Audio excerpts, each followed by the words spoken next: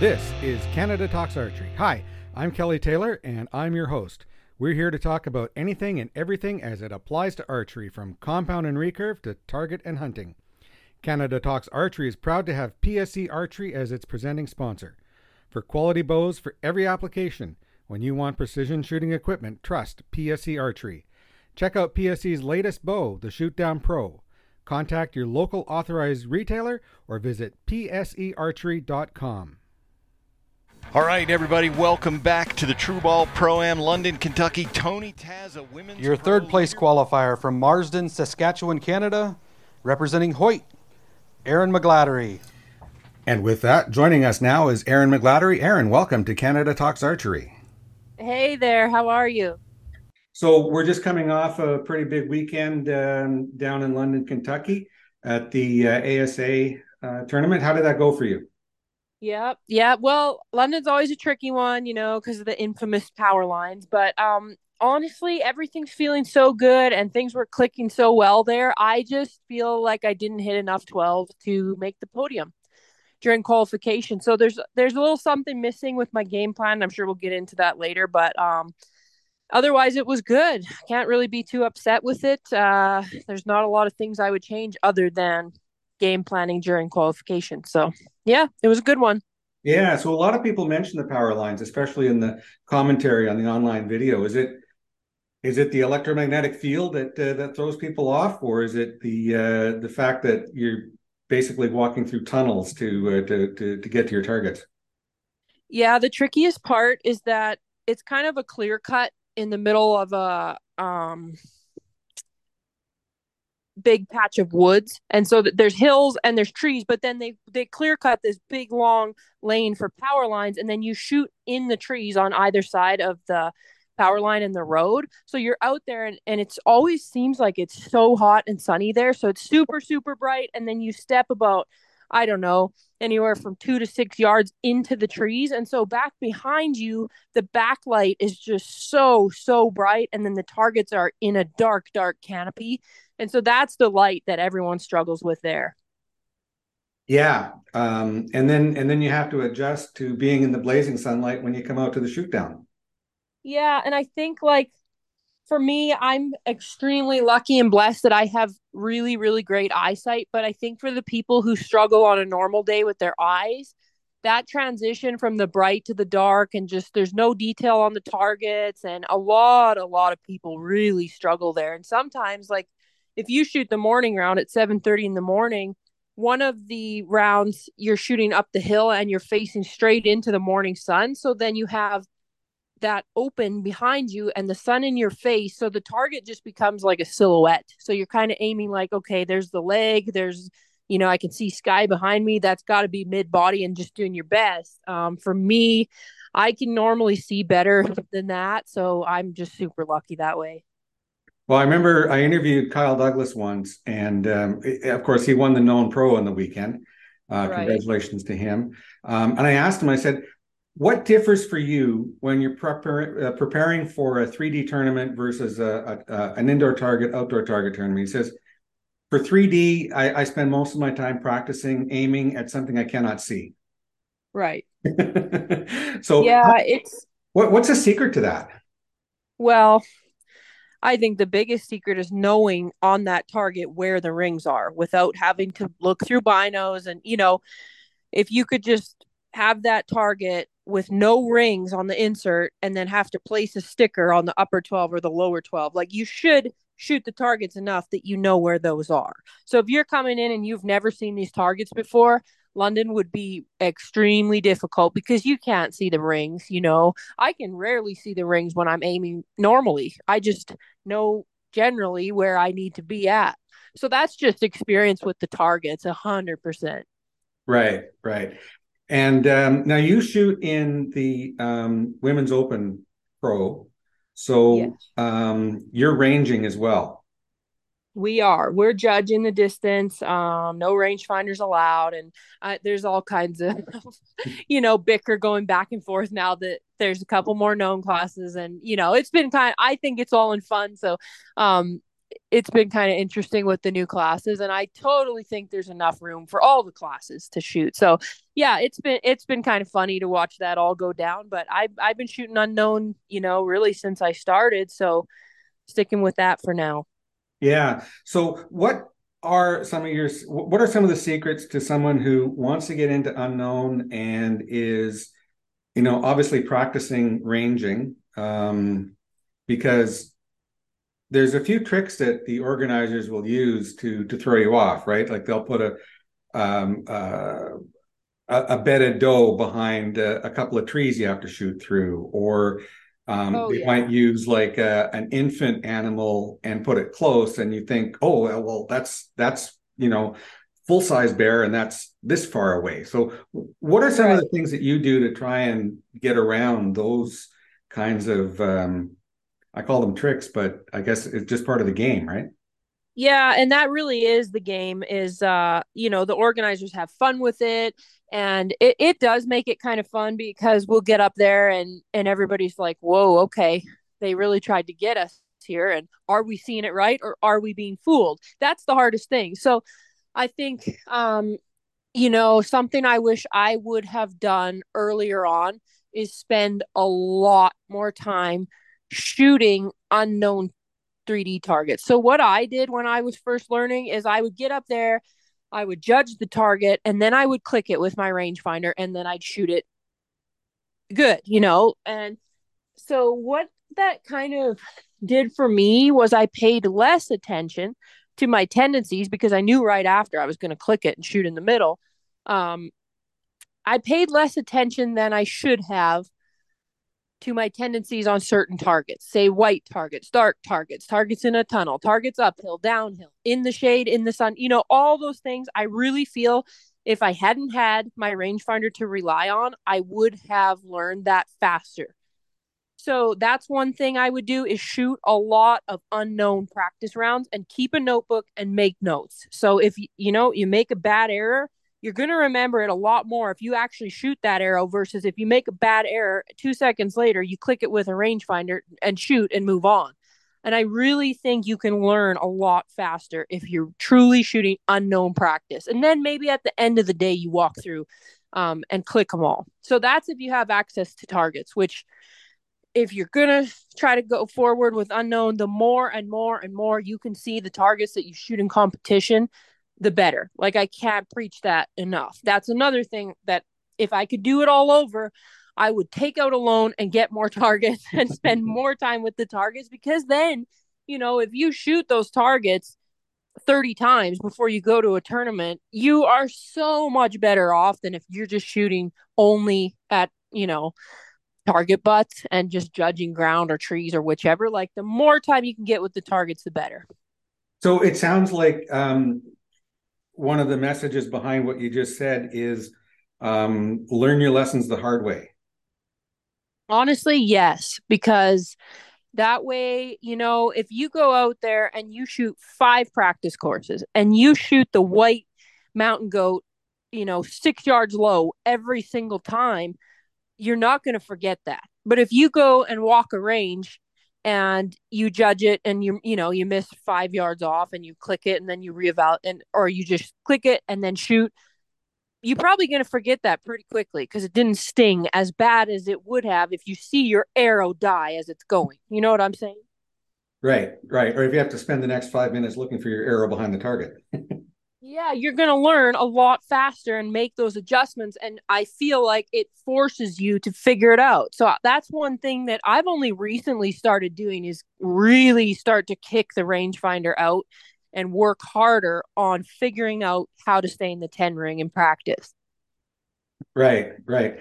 So, what are some of the differences with the ASA game? I mean, obviously the targets are a little bit different. You've got the 10 ring and then the two 12s. And if you shoot the bottom 12 without calling anything, you get 12. If you call the upper 12 and you hit the bottom 12, you only get 10. Yeah. What is the strategy there? Because on the conversation that they were having with the commentary on the weekend is that some archers find it easier to shoot the top 12. Yes. So the strategy I would say is so individual. It's kind of all over the place. But I would say the difference between, say what we shoot in Archery Canada or in the IBO is that aiming center 10, you've got space to miss that, that 11 ring or that center 12. You've got room to miss high or low and stay in the 10 ring. Well, now when you're aiming at the 12 rings, there's no space. If you miss the 12, the upper over it or the bottom under it, if you miss by a 16th of an inch, you're an 8. So all of a sudden, that's, sometimes depending on your bow speed and all that, that could be not even a yard off and you're shooting an 8. And so it gets to be a really dangerous game when you're shooting unknown yardage, especially. But even in the known, honestly, if you have a little bobble or you break a little bit off, you're gonna be an 8. So way riskier game. Strategy wise, I think it's really comes down to whichever 12 you feel like you can aim better at. There was a time when only lower 12s were in place. I know a lot of the people who've shot ASA for many years stick with the lowers because they're used to it. For me, the upper 12 ring is often a lot more visible just because it's up higher on the target. So the lighting, I can usually see it better. And I think for most people, they just go with whichever tendency. If they're going to make maybe a bad shot and if they miss low, they'll probably aim at the uppers. Or if their bad shots are generally high, they're probably going to aim at the lowers because maybe they don't miss low often. I think, it really just depends. Some people will shoot upper on some targets, lower on the other. Generally, the people who have targets and spend a lot of time with them, I think will shoot, and then decide which is the best game plan. And that's what I was talking about earlier is like for the ASA, it takes way more game planning and strategy than any other game where you aim in the middle, basically. Right, right. And I mean, you want to at least catch the 10 ring. But if you look at some of the scores from the weekend, like Kyle Douglas went into the shoot down 50 up. Right. You need to be hitting 12s. Oh, yeah, absolutely. And really in the ASA, it doesn't matter, honestly, what division you shoot. You cannot shoot safe and be at the top. You just can't. Like, you have to be hitting 12s. And so that's the hardest part about it, especially if you started out only shooting like center 10 kind of games, because you're really aiming at, an inch away from the 8. So it can be a lot more stressful, and there's a lot more decision making. Whether you're shooting known or unknown, you have to make good decisions, decide which targets you're maybe going to aim safer on, which ones you're going to aim aggressive, just to try to get to the shoot down in the classes. It's just it's a whole different game. It's like two separate events, in track and field is what I would say. Like aiming middle versus aiming at 12 rings. It's just two different worlds. Right, right. And then once you get to the shoot down, that's when it gets really interesting because the 14 ring comes into play. And of course, right. Less than an inch away from the 14 ring is a 5. Yeah. And so that's when, you just got to evaluate risk and reward. What are you trying to accomplish? How do you feel about your shot, the wind, your distance? There's just so many things. And so you just have to make good decisions and try to come into the shoot down in a good position. That's the biggest thing. When you're coming into the shoot down in 5th and you have no choice but to try to gain some ground, hitting bonus rings in the shoot down isn't always easy. Right. And we saw that sort of play out in the known pro division when, Justin Hanna went in first place and then ended, not even on the podium. Right. And like in that division, you just can't afford to miss those rings. And then you have, Austin Taylor, Kyle Douglas, and all those guys that are out there just hammering bonus rings. And I mean, I feel bad for Justin losing that lead, but there's no room to shoot 8s at all. Yeah, yeah. And, it was the 14s that moved Austin, I have to sort of, admit that he's my son. But it was the 14s that moved him into third place. And, that's a difference of a couple $1,000. Well, that's the thing. Like that was just some risky moves, especially on the long shot. Like that's um not easy to do, especially when you're under pressure and you're outside. There's elements, there's sun, wind, everything else that's always outside. So it's not an easy game, but it sure is fun. Yeah, yeah. Um, so one of the things that's happened in ASA is the introduction of the known categories for both genders. And we've seen a number of people come into the game that weren't there before. So that's helped grow the game a little bit, hasn't it? Yeah, absolutely. I think for the people who are extremely busy shooting other events or just with other things in life and who truly just don't um feel like they have the time to be competitive judging, like if you look at the top, let's say even top 8 people in each of the unknown divisions, those people have been doing it for a long, long time. Generally speaking, there's not a lot of brand new people who come in and get to that level where they can feel competitive in the unknown categories, and I think that's what scares people from jumping right into those. So maybe I've seen people start in known and then they think, oh well, now that I've kind of got the hang of shooting these targets and how this all works, I'm going to start judging, and so or the other way around, they judge and judge and judge, and then they kind of get um excited about just shooting and knowing how far they are, and they switch. So I've seen all kinds of people switching back and forth, trying different things, and I just think it's nice that you have the option. If you're intimidated by judging and you want to try 3D, start out with known, and then maybe you'll want to try unknown and figure out which one you like best. They're really two separate games, and so I think it is fun that people can try out both and decide which one they like best. Right. And as you mentioned just before we started, there's room on the dance floor for everyone, Exactly. which is one of the great things. Now we're starting to see some ASA series rise in Canada, which is pretty exciting. They've got Right. going next door to you in Alberta that we've had a few people from Manitoba go, and I'm sure they've drawn from Saskatchewan and BC as well. So hopefully we can see that grow. And I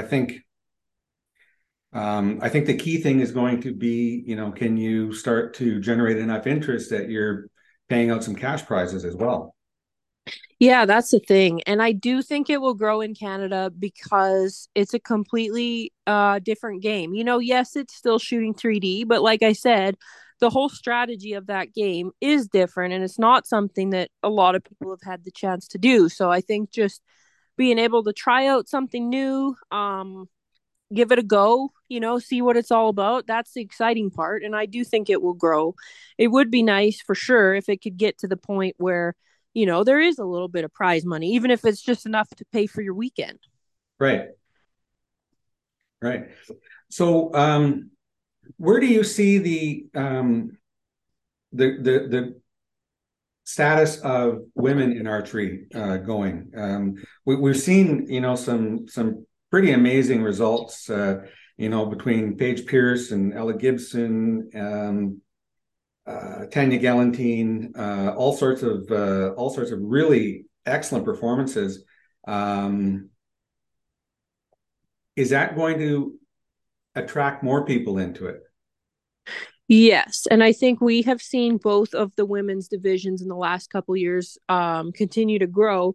And I think what's nice is that the level of play, even since I started, like say in the last 6 years, the level of play of the women has gotten so high, that I do feel like the value of the female professionals has gone way up. So that makes it a lot more motivating, for younger shooters to want to turn professional because now there's pretty great prize money. There's a few girls making a living doing it. It's not like nobody's out there making a living, which is kind of exciting, for the young people because from what I understand years ago, the women were nowhere near the contingency that they are now. So that's pretty exciting that there is money to be won. I think it still has a long ways to go, but we have seen growth, even in our class. But I think as the level of play increases and more ladies start shooting, I think it will continue to grow. Yeah, and let's just explain things to people who may not know. There's the prize money that you might get for winning the tournament, but if you are aligned with particular manufacturers, some of them will also give contingency money based Right. on your standing on the podium, and pretty much you have to be on the podium to get contingency money. Yes, correct. And so that is the majority of, like, that's the largest portion of what shooters are shooting for if you're shooting the pro division is the manufacturer contingency. And now that's the biggest payouts are from the manufacturers of bows, but also like the sight companies, arrow companies, strings, everything. It's getting to the point where a lot of companies have contingencies, and a lot of those smaller entities for arrows and all that are paying the men and women equal contingency, which is super cool. Yeah. It's interesting. I had a chat with Chris Schaff in Iowa one day, and I think he had recently switched over to Hoyt, and someone else was switching over. I think that was when Dudley was switching to PSE. And Yeah. I said to him, I said, so when you guys switch companies, is it that you found a better bow, or is it that you found a better deal? And he said, basically, it's a better deal. Right. Yeah. And for the most part, that is true, I would say. Like, definitely every archer is doing what's, in their best interest and where they feel like they can perform the best. Whether, they might shoot one bow better than the other and take a little bit lesser contract to shoot the bow they like better, I would say, just because then, if you're winning, it makes up for maybe money that you gave up in a contract or something like that. But for the most part, the archers really do need to do what's best for them, because at the end of the day, the amount of money that most of the archers are making isn't like enough to uproot your life for. And Right. that's just the reality of it right now. Right. I mean, even Kyle Douglas, who's tearing it up in practically every competition he shoots, he still runs an archery shop. Right. He's still got a day job. Yeah. So, And I would say 95% of all the pros work, in some, in a different form or the other, maybe not full time, but there's not many that are doing archery full time. So the nice part is you can do the sport and pretty much shoot a full schedule and work as well. Although it becomes, at times exhausting, but it's still doable. And some other sports, it's just not an option. right, right. So, now about your style. So in the last podcast, I interviewed Dean Thornton. Okay. Really great guy. I think everyone likes Dean. He describes himself as an explosive shooter. Like he says Okay. he really likes to pull on the bow, and you can see Mm-hmm. it in the follow through, not only in his release arm but also in his bow arm going forward. Right. What's your style? So I also shoot a fairly strong shot. It's somewhat explosive, but I work my hinge with finger pressure as well. So I don't shoot a trigger anymore. I shoot a hinge, but I'm not just pulling and pulling max effort until it goes off. I'm just pulling enough and keeping tension, through the front end, just enough to keep the bow at full draw. And then from there on, I'm just relaxing through my hand and making that release rotate. And so what I found is I'm able to hold steadier that way than if I'm pulling max effort. So I'll get my body really strong, off the range, like in the gym and stuff, so that I do feel like I'm able to shoot strong and not overwork my shoulders and whatnot shooting the bow, just for the longevity of my body. So I shoot strong. I hold about 17 pounds on the back end. I've shot all the way up to 23 and down to 11, and 17 just seems to be a comfortable amount of holding weight for me. And I just recently, I normally shoot a fairly heavy bow in terms of stabilizer weights. And recently I just took 7 ounces off just to give my shoulder a little break and see how I do with a lighter bow. So playing around with those kind of things, allows me to work on my shot and shoot a ton of arrows without getting injured too. So, Well, and that's one thing that a lot of people have to understand too, is that you have to find out what works for you. You know, right. um, leaning back 25 degrees like Chris Schaff does probably doesn't work for everybody, but it works for him. Right. Right. Having 50 pounds of stabilizer weight on your bow like Austin does works for him. It's not going to work for everyone. Right. And like sometimes you just need to adjust, things happen and life happens and our bodies age and sometimes you do need to make changes just for the longevity of it and to keep going forward, or maybe something you've been doing for a long time isn't the best for you. Like it just is so individual and there's so many different things you can play around with to test that I think just slowly making adjustments and trying new things is just it takes a lot of time to figure out what really works for you, and then what really works for you with one setup might not work for you with the next setup, so then you got to start over, and to really get and to the top or reach your potential, it really does take, I would say, quite a few years to try different things and make tweaks with your form and your equipment, and um it's a marathon, not a sprint. And it really is a situation of trial and error. I mean, you make this adjustment, see how it works.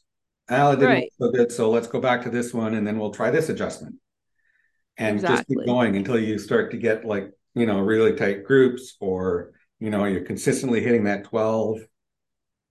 Exactly. And like, because, you know, yes, the bows are so, sort of machines, but they're really not, because they're still so dynamic. When that shot fires, the strings and everything's moving so much, and our bodies are moving, that it's really dynamic, and the bow can be really reactive to what you're doing, or really not reactive, in terms of forgiveness. And so that's something that just takes a long time to even wrap your head around, and understand. And you have to be shooting at a level that's high enough to tell whether your bow is forgiving or not. And so that's something that also just it just takes time. Archery is one of those sports that just, it takes quite a while to really get to that level where you can understand what's going on with you versus what's going on with your equipment. Right. Okay. Well, before we wrap up, Erin, what's next for you? So I have this weekend off. I don't have a tournament, so I am swapping my stuff over to my IBO setup today. That gives me a week to practice and kind of get things dialed in with that, and then I will head over to Pennsylvania for the next leg of the IBO next week. All right. Well, good luck. And hopefully we'll see you on the circuit at some point. Sounds good. Thank you so much. Erin McGladdery, thank you for being on Canada Talks Archery. Thanks, Kelly. Okay, very good, Erin. Thank you very much. I'm just going to turn the recording off now. Sure. For this segment, we're joined with Jamie Brehaut from the Archery Alberta ASA Tour Director, and Naython Fleet, who is an archer participating in the ASA Tour and host of the second leg, which is occurring in Edmonton this weekend, June 25th. Welcome, gentlemen. Thank you. Nice to be here, Kelly. All right, so Jamie, let's start with you. Let's go into how the ASA Tour in Alberta came to be. Well, it's been talked about for quite a few years with a lot of the archers. We kind of sat back and, after COVID was kind of clearing up, and decided that we needed to do something. We used to have a tour in Southern Alberta, and that seemed to work good back in the day. And a lot of people were asking for something a little bit different. Our numbers for 3D archers in Alberta had fallen off quite a bit. So we decided that we need to do something. So I kind of wrote up a proposal, and luckily enough, the Archery Alberta board was fully, supporting it. And we kind of got that in March, and I had till end of May to get a bunch of targets in, and it's kind of started off. We did it one full year. Had five shoots, and it was pretty successful last year. And the numbers are already trending up. Like our first target, or our first competition was in Medicine Hat this year. Last year we had 80 82 or 83 shooters.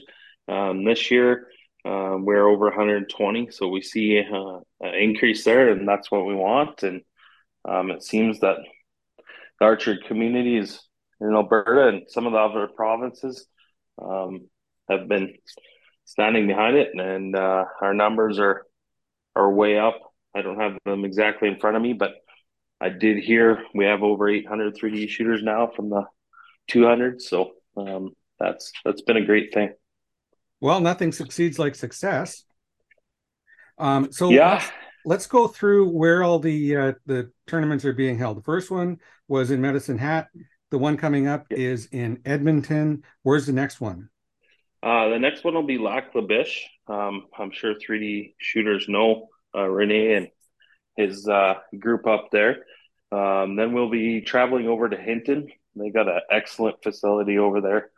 And then we'll be going down to Sundre area with the kettles, and yeah, they all have our PSC Classic at the end there. So no, it's we got a lot of clubs, and the one thing we wanted to do, especially after COVID, is get people back. But COVID hurt a lot of clubs. These people are volunteers. When they couldn't have shoots, that's where a majority of their funding was. And a lot of clubs were skeptical from the start, but after we had that first year, we started seeing a lot of those funds go back to the clubs. So that's what Archery Alberta is here for, is to have strong clubs, which are full of archers, and start getting it going. Yeah, so obviously it's worked out for you. Now let's talk a little bit about the differences between the ASA game and maybe a World Archery 3D game. I mean, we know that there's the scoring rings look kind of similar, but you got the high 12, low 12, everything in that big circle is 10, and then you got that weird one sort of way out in the middle of nowhere that's a 14. So what makes it so much fun? Maybe Nathan, you could weigh in on this. What makes it fun is there's more risk and reward with it. So those rings, you have the 12s, they're on the edge of the 10. They're not in the middle anymore, like what we're used to in Canada, the IBO format. So having those rings on the edge, you're playing with the 8 line there and the 8 ring. And then the one way out in the middle, the 14, that one's in the shoot offs. And you see at the Medicine Hat shoot, we had a lot of them.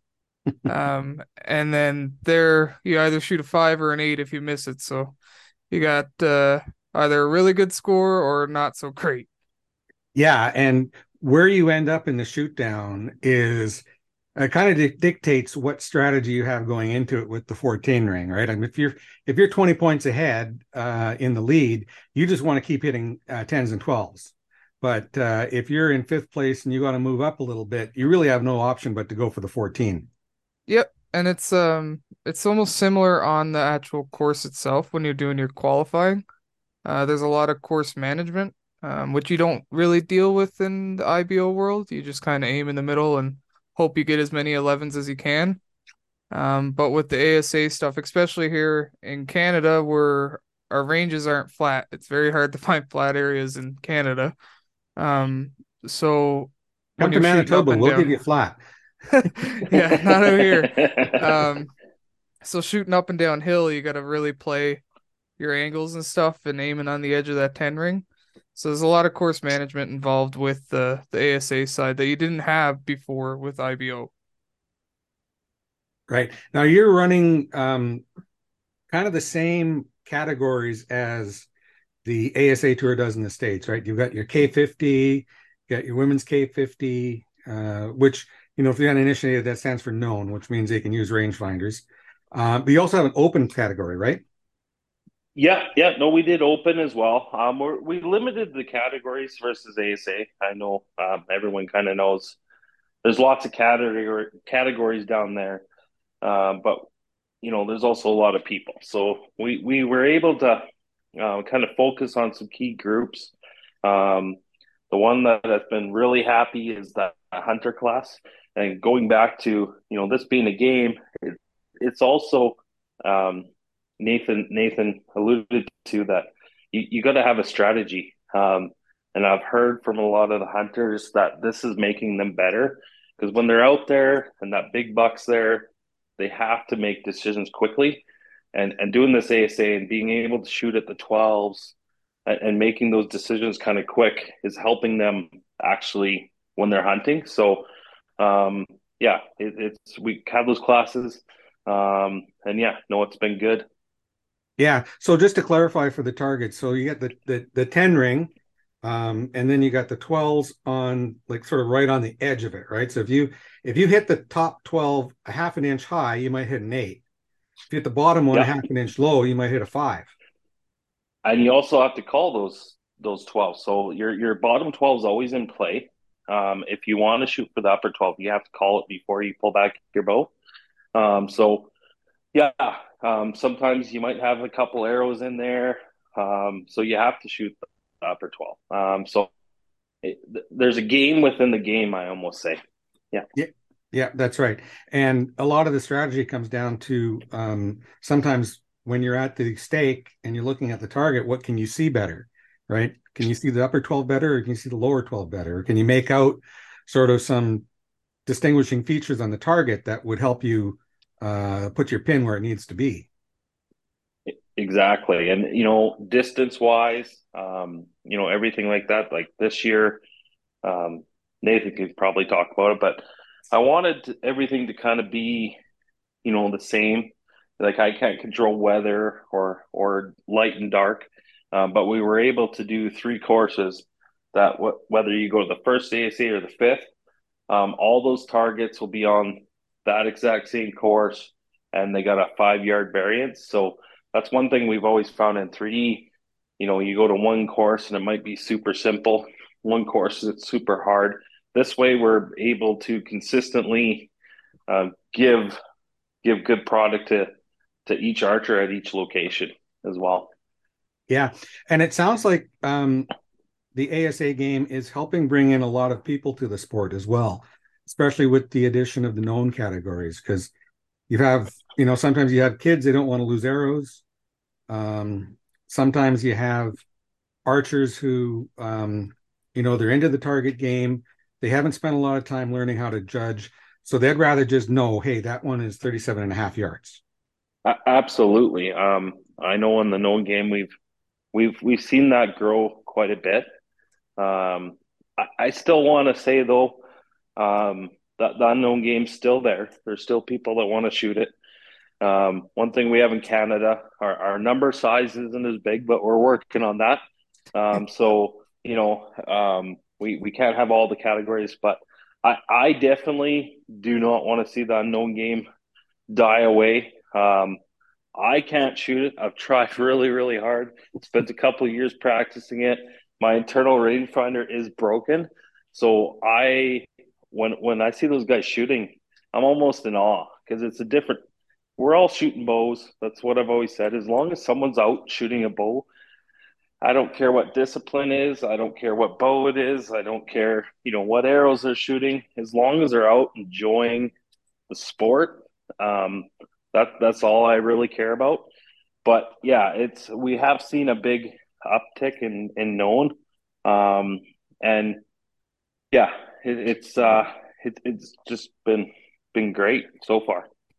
Well, it's amazing when you see interviews with some of the pros down south, and maybe PJ Riley and Chris Perkins are talking about a target, and they're trying to figure out how far away it is, and maybe it's Dan McCarthy instead because Dan McCarthy shoots unknown, and he'll say to he'll say to the interviewer, he'll say that target looks like it's 49.2 yards away. And then the interviewer puts the rangefinder on it, and it's 49.2 yards away. And it really is a skill because organizers will do all sorts of things to try and mess up your internal rangefinder, as you put it, right? Like they'll put it behind trees, they'll put it, down a hill or in the shade, all those sorts of things that can really affect how you judge. And the only way I think you learn how to judge, I talked to Erin McGladdery about this, is if you want to learn how to judge, put the rangefinder away and learn the hard way, by picking up Yep. arrows. If you cheat on it, it's a shortcut, but it doesn't really give you the lesson learned the hard way approach. Exactly. No. I shot unknown for 8 years, um, and then went away from competing as a whole, came back and there was a known class and just went straight to it because it is a skill you have to pick up and you lose it and it takes time and it's a whole other factor. So, And it's kind of going back to, like, in every sport you have it. Like Wayne Gretzky, his office was behind the net. Not everybody can do it. Um, but yeah, you have different things within archery. But I always say, once you really settle down to the core of it, we're all archers. Doesn't matter target, 3D, field, known, unknown. We're one big family. I know I had Jay Salo come up from PSE to our Oilman shoot, and that's one thing he said. I was surprised at how close the Canadian archers are. I know with my camp, it's always doors wide open, come on in, and we'll treat you like family. And that's what I'm really proud of is being Canadian. Our actual archery itself is we're one big family. hey, as long as you're bending a bow, you're friends to us, right? Exactly. So, how has this worked out in terms of seeing the numbers increase last year to this year Um, in the ASA like I tour? said, in the ASA tour, like I know our membership has been up, like I said earlier. But yeah, after the first shoot, we basically had over 40 more archers. We also added one class, non-competitive class. So you can come out, try it. If you want to just come shoot with your friends, you can do that. I know one thing after COVID that I really wanted to bring back was, getting out there, shooting with different people. If I never shot with some people in the sport, I wouldn't have the friends I have. Like I'm still in contact with your son, and if I never would have shot target that day with him, we would have never talked. And no, we've had fun times in Vegas, practicing and talking, and that's one thing I wanted to bring back. We kind of, and we also have stuff on the line. We have belt buckles this year. There's some good money there. We were able to secure some contingency this year. But the biggest thing about splitting up the groups and kind of shooting into categories just to get to know people. I know out here we have the super senior female and then the senior female. The super seniors decided to shoot with the seniors, just so they could get around more people and have more competition. But I tell you what, if you come to one of these shoots and you hear yelling, screaming of excitement, it's the senior women. I know Nathan had to let down a couple times on the course Yeah. because the senior women ahead of us were having so much fun. So, I know at the start, a bunch of them said, well, I don't want to shoot with this person, or I want to shoot with this person. It was more, I want to shoot with this person, this person, this person. Um, and we kind of said, well, we're going to put you, in your groups.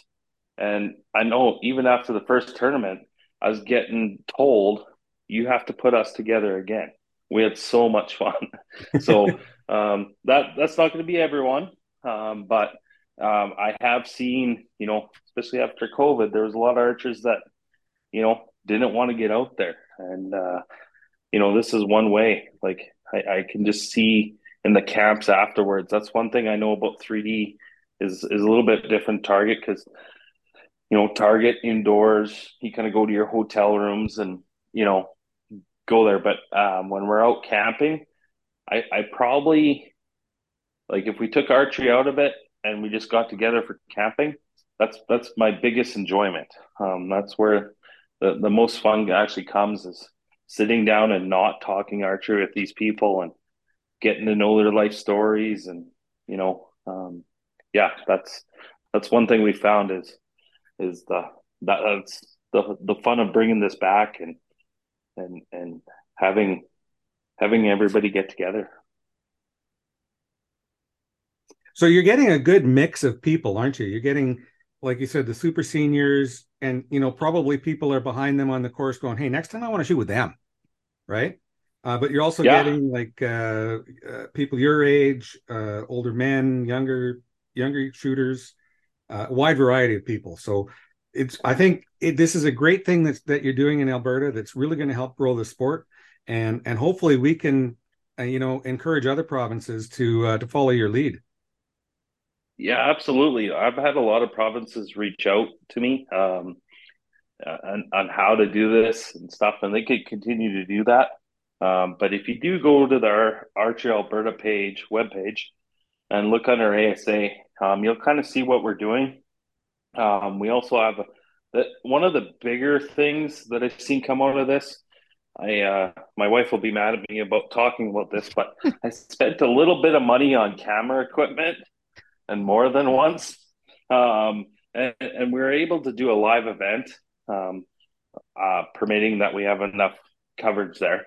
But yeah, we were able to do a live event, and yeah, we had more than 10,000 people actually watch that event. So now we're able to share this with our family and friends.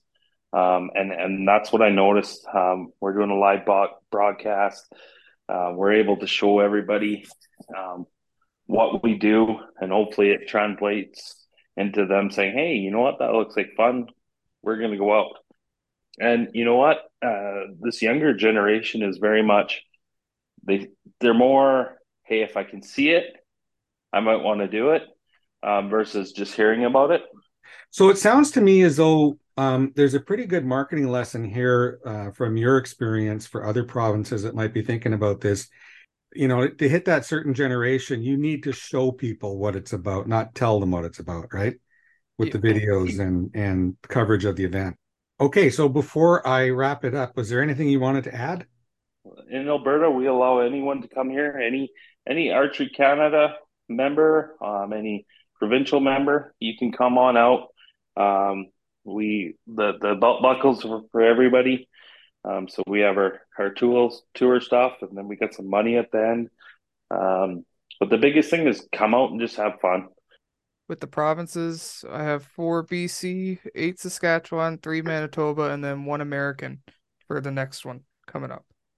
Okay, gentlemen, thanks very much for being on Canada Talks Archery. I just want to say congratulations. That's a great thing you're doing to help grow the archery game in Canada, but also the ASA game. The partnership with Archery Canada, I think, is working well. And if your province is the best indicator of that, congratulations. Thank you for doing this podcast. That's going to push everyone else to do some more of this stuff too. So thank you for taking your time and doing it. Okay, Jamie Brehaut and Naython Fleet, thanks for being on Canada Talks Archery. Thank you for being with us for another episode of Canada Talks Archery. I'm Kelly Taylor. Thank you to our sponsor, PSE Archery. Remember, check out their latest bow, the Shootdown Pro. Contact a qualified retailer or check out psearchery.com.